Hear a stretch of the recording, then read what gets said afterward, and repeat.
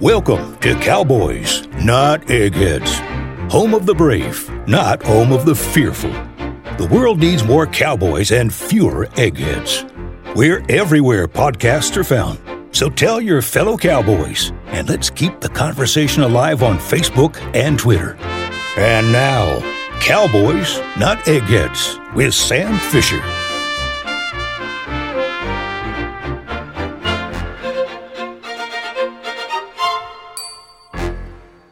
Everybody just heard an introduction, which was very professionally done. And today we have a special guest, a secret guest. He's the man behind the microphone. He is my friend Bob Jump.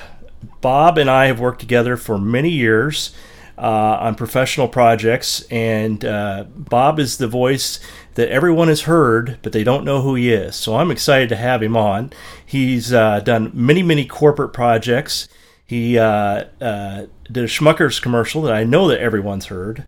And he is an absolute pro, a real professional. I like to call him One Take Bob because I can give him any line in the world and he can get it in one take. As a matter of fact, for my auditions of VOs, I traditionally have them say, Sam Fisher is an asshole. And we'll insert that, Bob, the polished version, so you don't have to say it today. Sam Fisher is an asshole. But he convinced me that I was an asshole just by saying it. He's that good. He's absolutely that good. If I wanted someone to say, if I needed a client asked me to sell The Sky is Purple, I would hire Bob Jump because his voice is so authentic and so good that I could convince people to do it. So, welcome to the show, the voice of America, Bob Jump. How are you today, Bob? I'm great, but I just don't know how to follow that intro. Well, I think a lot of our listeners are going to be very curious and interested to know how one gets into the voiceover business. And I mean, just talking to you on the phone or on ISDN lines or whatever over the years, it's a trip because you have got an incredible gift. When did you first realize you had a gift, or how does one get into the voiceover business? How does that work? Well, honestly, Sam, it took a while. I was in my 20s at the time and joined a professional recording studio, which is Studio Center Worldwide Productions. And they've got studios now clear across the country, coast to coast. Anyway, it was my first experience working at a national studio. I came on as an engineer, producer, director. I didn't think too much of my voice back in those days.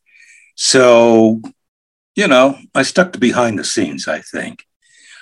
Studio Center was a breakthrough concept, starting with only 2 recording studios, but we were the very first to have a voiceover talent roster, which is, back in those days, pretty cool. Something like 10 or 15, maybe 15 to 20 people. Now, Bob, when you say, I'm sorry to interrupt, but when you say back in those days, what are we talking? Are we talking 30 years ago, 20 years ago? Yeah, it was roughly 1977. Okay. Yeah. When they had dinosaurs, right? Okay. Yeah. Well, back, yes. I was alive, so I do remember 1977. So that was a novel idea at the time. It was a novel idea. None of our competition had anything close to that, and we were the leader. Anyway, as a director, I would sometimes read to the voiceover talent the copy lines.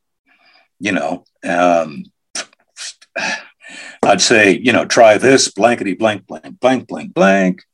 The sky is purple. Recapable tires, Well, my client stopped me and he said, Bob, hold on. He said, that's what I'm looking for, what you just said. And did they boot the talent out right there? No. Back in those days, Sam, we were very polite. We would turn on the talk back and we would say, excuse me, Ron, can I see you outside of the studio for a second? Okay. Anyway, that's how it started. The client said, why don't you do it? And I said, hell yeah. So I was happy to do it. So is it you basically? Was that a full-time gig from that point on? Or no. I was still okay. At that time. I was still, the engineer, the director, the producer. One of those were very early days. So no, the answer is no. I wasn't, but later on, I did. So how did you get to the point? Yeah, how did that come about, or how many years was it before that was your full-time gig? Well, it was quite a few years later, because I had other duties there. I mean, I started off as the engineer producer, became the senior audio producer, and then I became the senior manager, vice president, and then president of the company, and finally president partner. That was a 23-year career. So it took a while for me to fully say, okay, great, I want to do the voiceover thing. And basically that's what happened. By that time, I'd been requested on quite a few VO sessions pretty regularly. Yeah. Mm-hmm. What was there a first big break that you just knew that was going to happen? Well, absolutely. A long-term contract with the client. That was a great question, because at that time, then I said my first big voiceover break came during the SAG-AFTRA strike in 2000. You remember that? Uh-huh. Okay. And boy, I mean, geez, those were big national auditions that came fast and furious. I'd never been really good at auditions, and to be honest with you, I'm still not. I heard you say that in the opening, and I appreciate your comment. Thank you very much. God love you. Well, you don't need to audition. You truly have a talent that I admire. It's you were born with it, and you found a way to use it. So I appreciate that's okay that. with me. Well, anyway, that's all right with me. This one audition came through, and I thought, I really have a good shot at this. I really do. Anyway, my wife, Barb, and I, we planned a trip to London, and I'll try and make this not a long story. I had a friend over there who was a voiceover in London with his own studio. His name was Duncan Wells, really nice guy. So I figured if, Duncan had my back, and if anything came up that was important, I could use his studio. Well, the plot thickens. Something did come up. Telephone rang. The voice said, "Is this Bob Jump?" I said, "Yeah, can I help?" And he said, "Yeah, Bob, this is blankety blank from Chicago. Guess what? You won the Smuckers audition." Well, after I picked my butt up off the ground, I said, really? And he said, "Do you think you can get to a studio in the next day or so?" I said, "Oh, yeah, not a problem." And seriously, that was my first voiceover break. And by the way, it was a 3-spot national TV campaign and it aired for several years. And I let everybody and my grandmother know about it.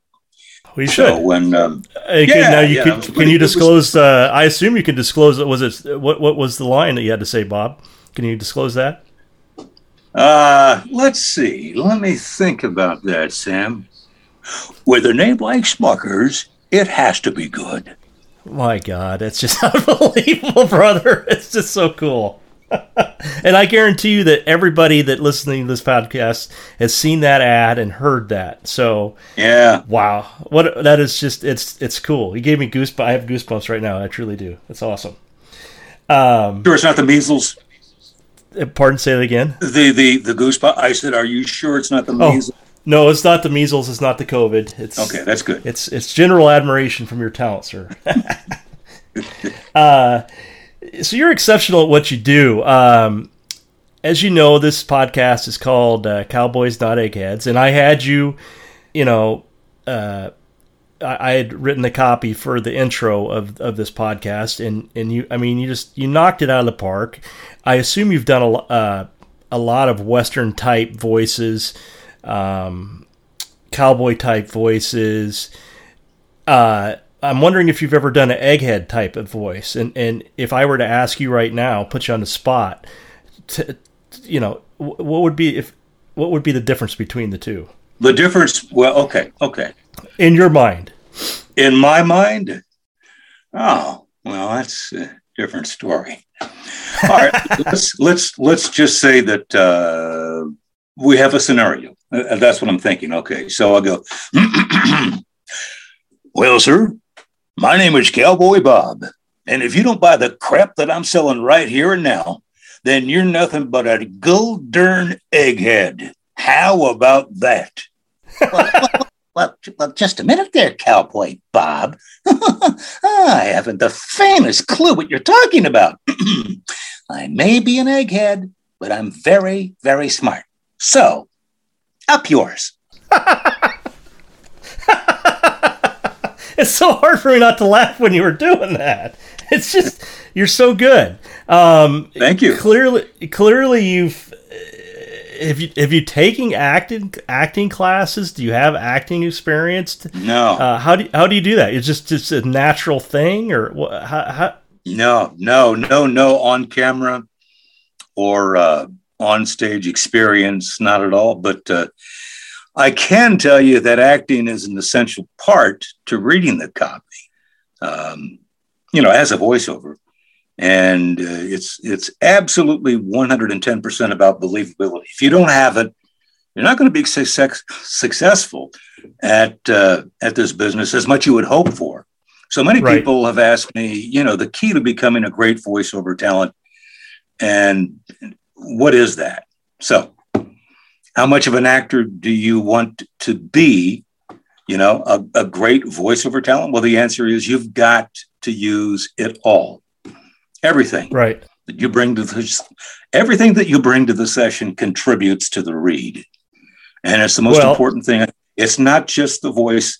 It is literally getting inside the character and finding that acting part of you that really can sell it.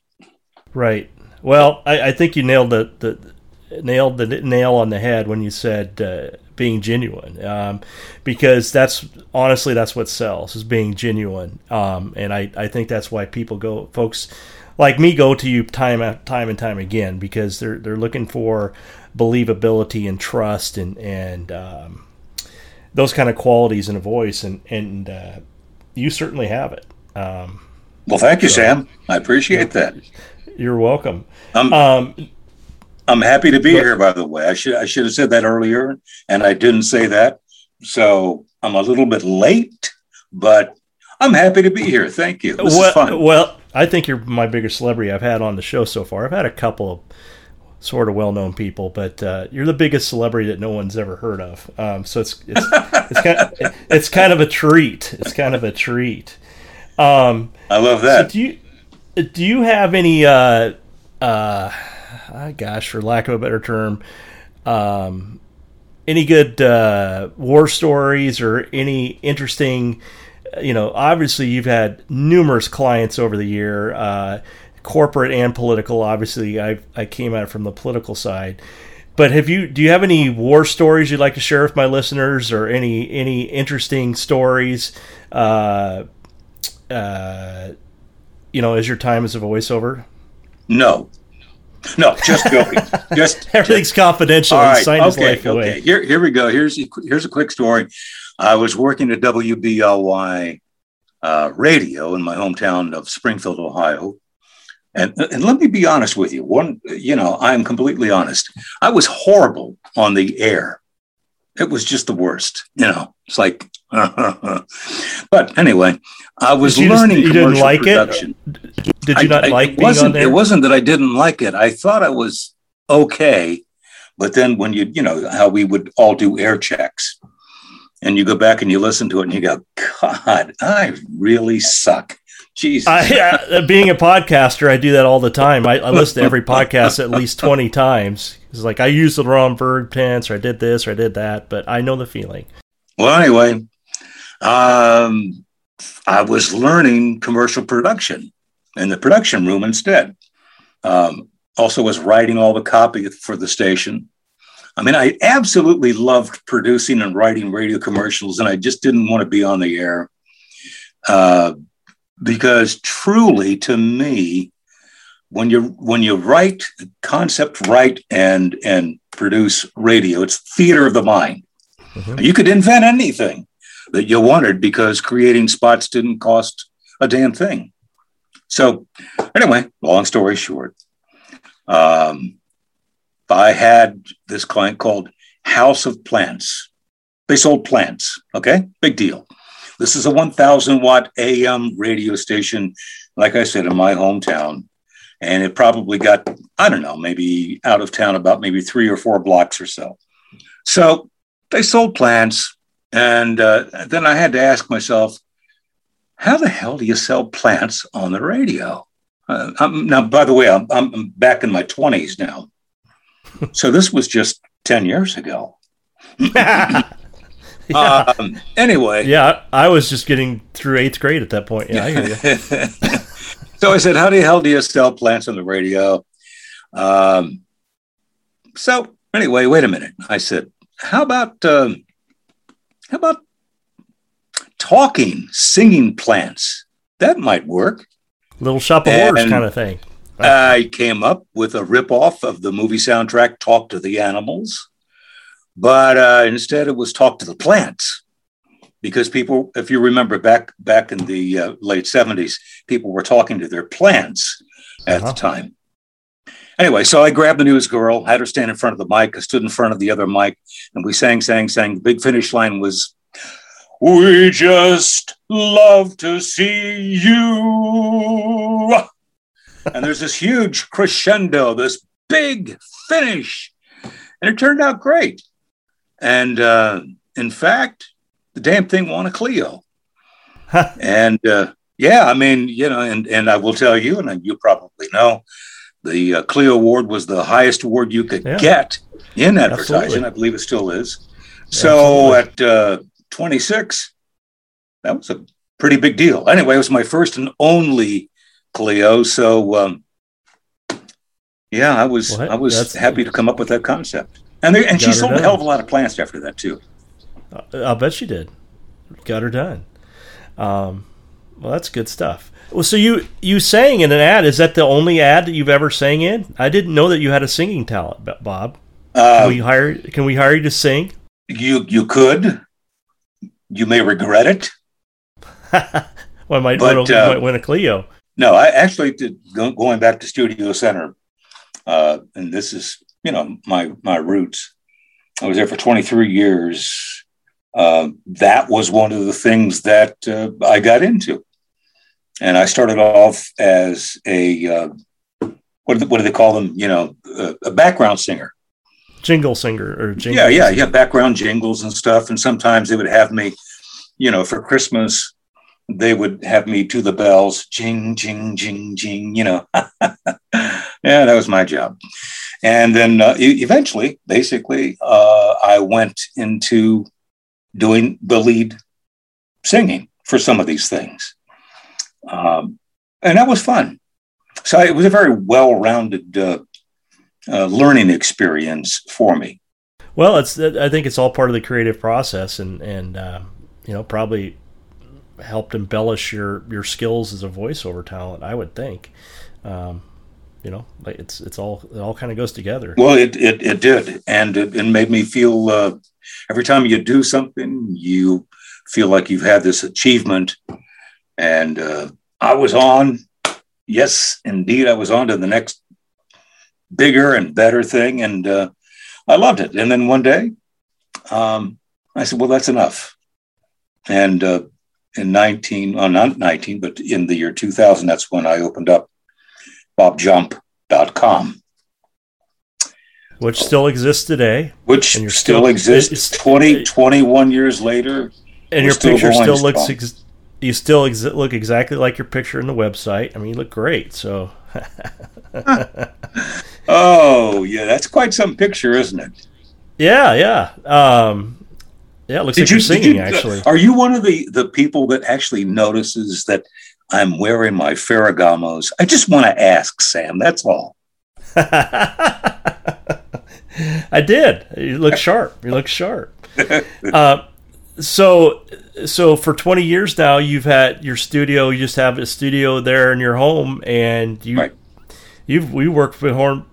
You worked at home before it was cool. I mean, before the pandemic. I mean, you've always worked at home. Yeah, so, there was. When the pandemic hit, there was no difference here at the Jump household. Not at all. No, my wife. Nope. She also works from the house. So everybody said, well, how you holding up? Well, we're okie doke. About the same as always. Yeah, we still have our martinis at 5:00 at night, and everything's good. Yep. I think a lot of cowboys felt the same way, Bob, because they're just, where I grew up in Cherry County, Nebraska, there's 5,800 people and 6,000 square miles. So do the math. Wow. Yeah. Oh. So, yeah, things stay the same. Well, Bob, is there anything else you want to cover today? I really appreciate you coming on real quickly. I think my listeners are really going to get a kick out of this. Well, I hope so. No, actually, Sam, you asked some really good questions. And I'm just, like I said, I've joined you a little bit too late by saying thank you for having me on. But I'll say it again. Thank you for having me on. It was a real pleasure. Thank you. The pleasure is all mine. Thanks, Bob.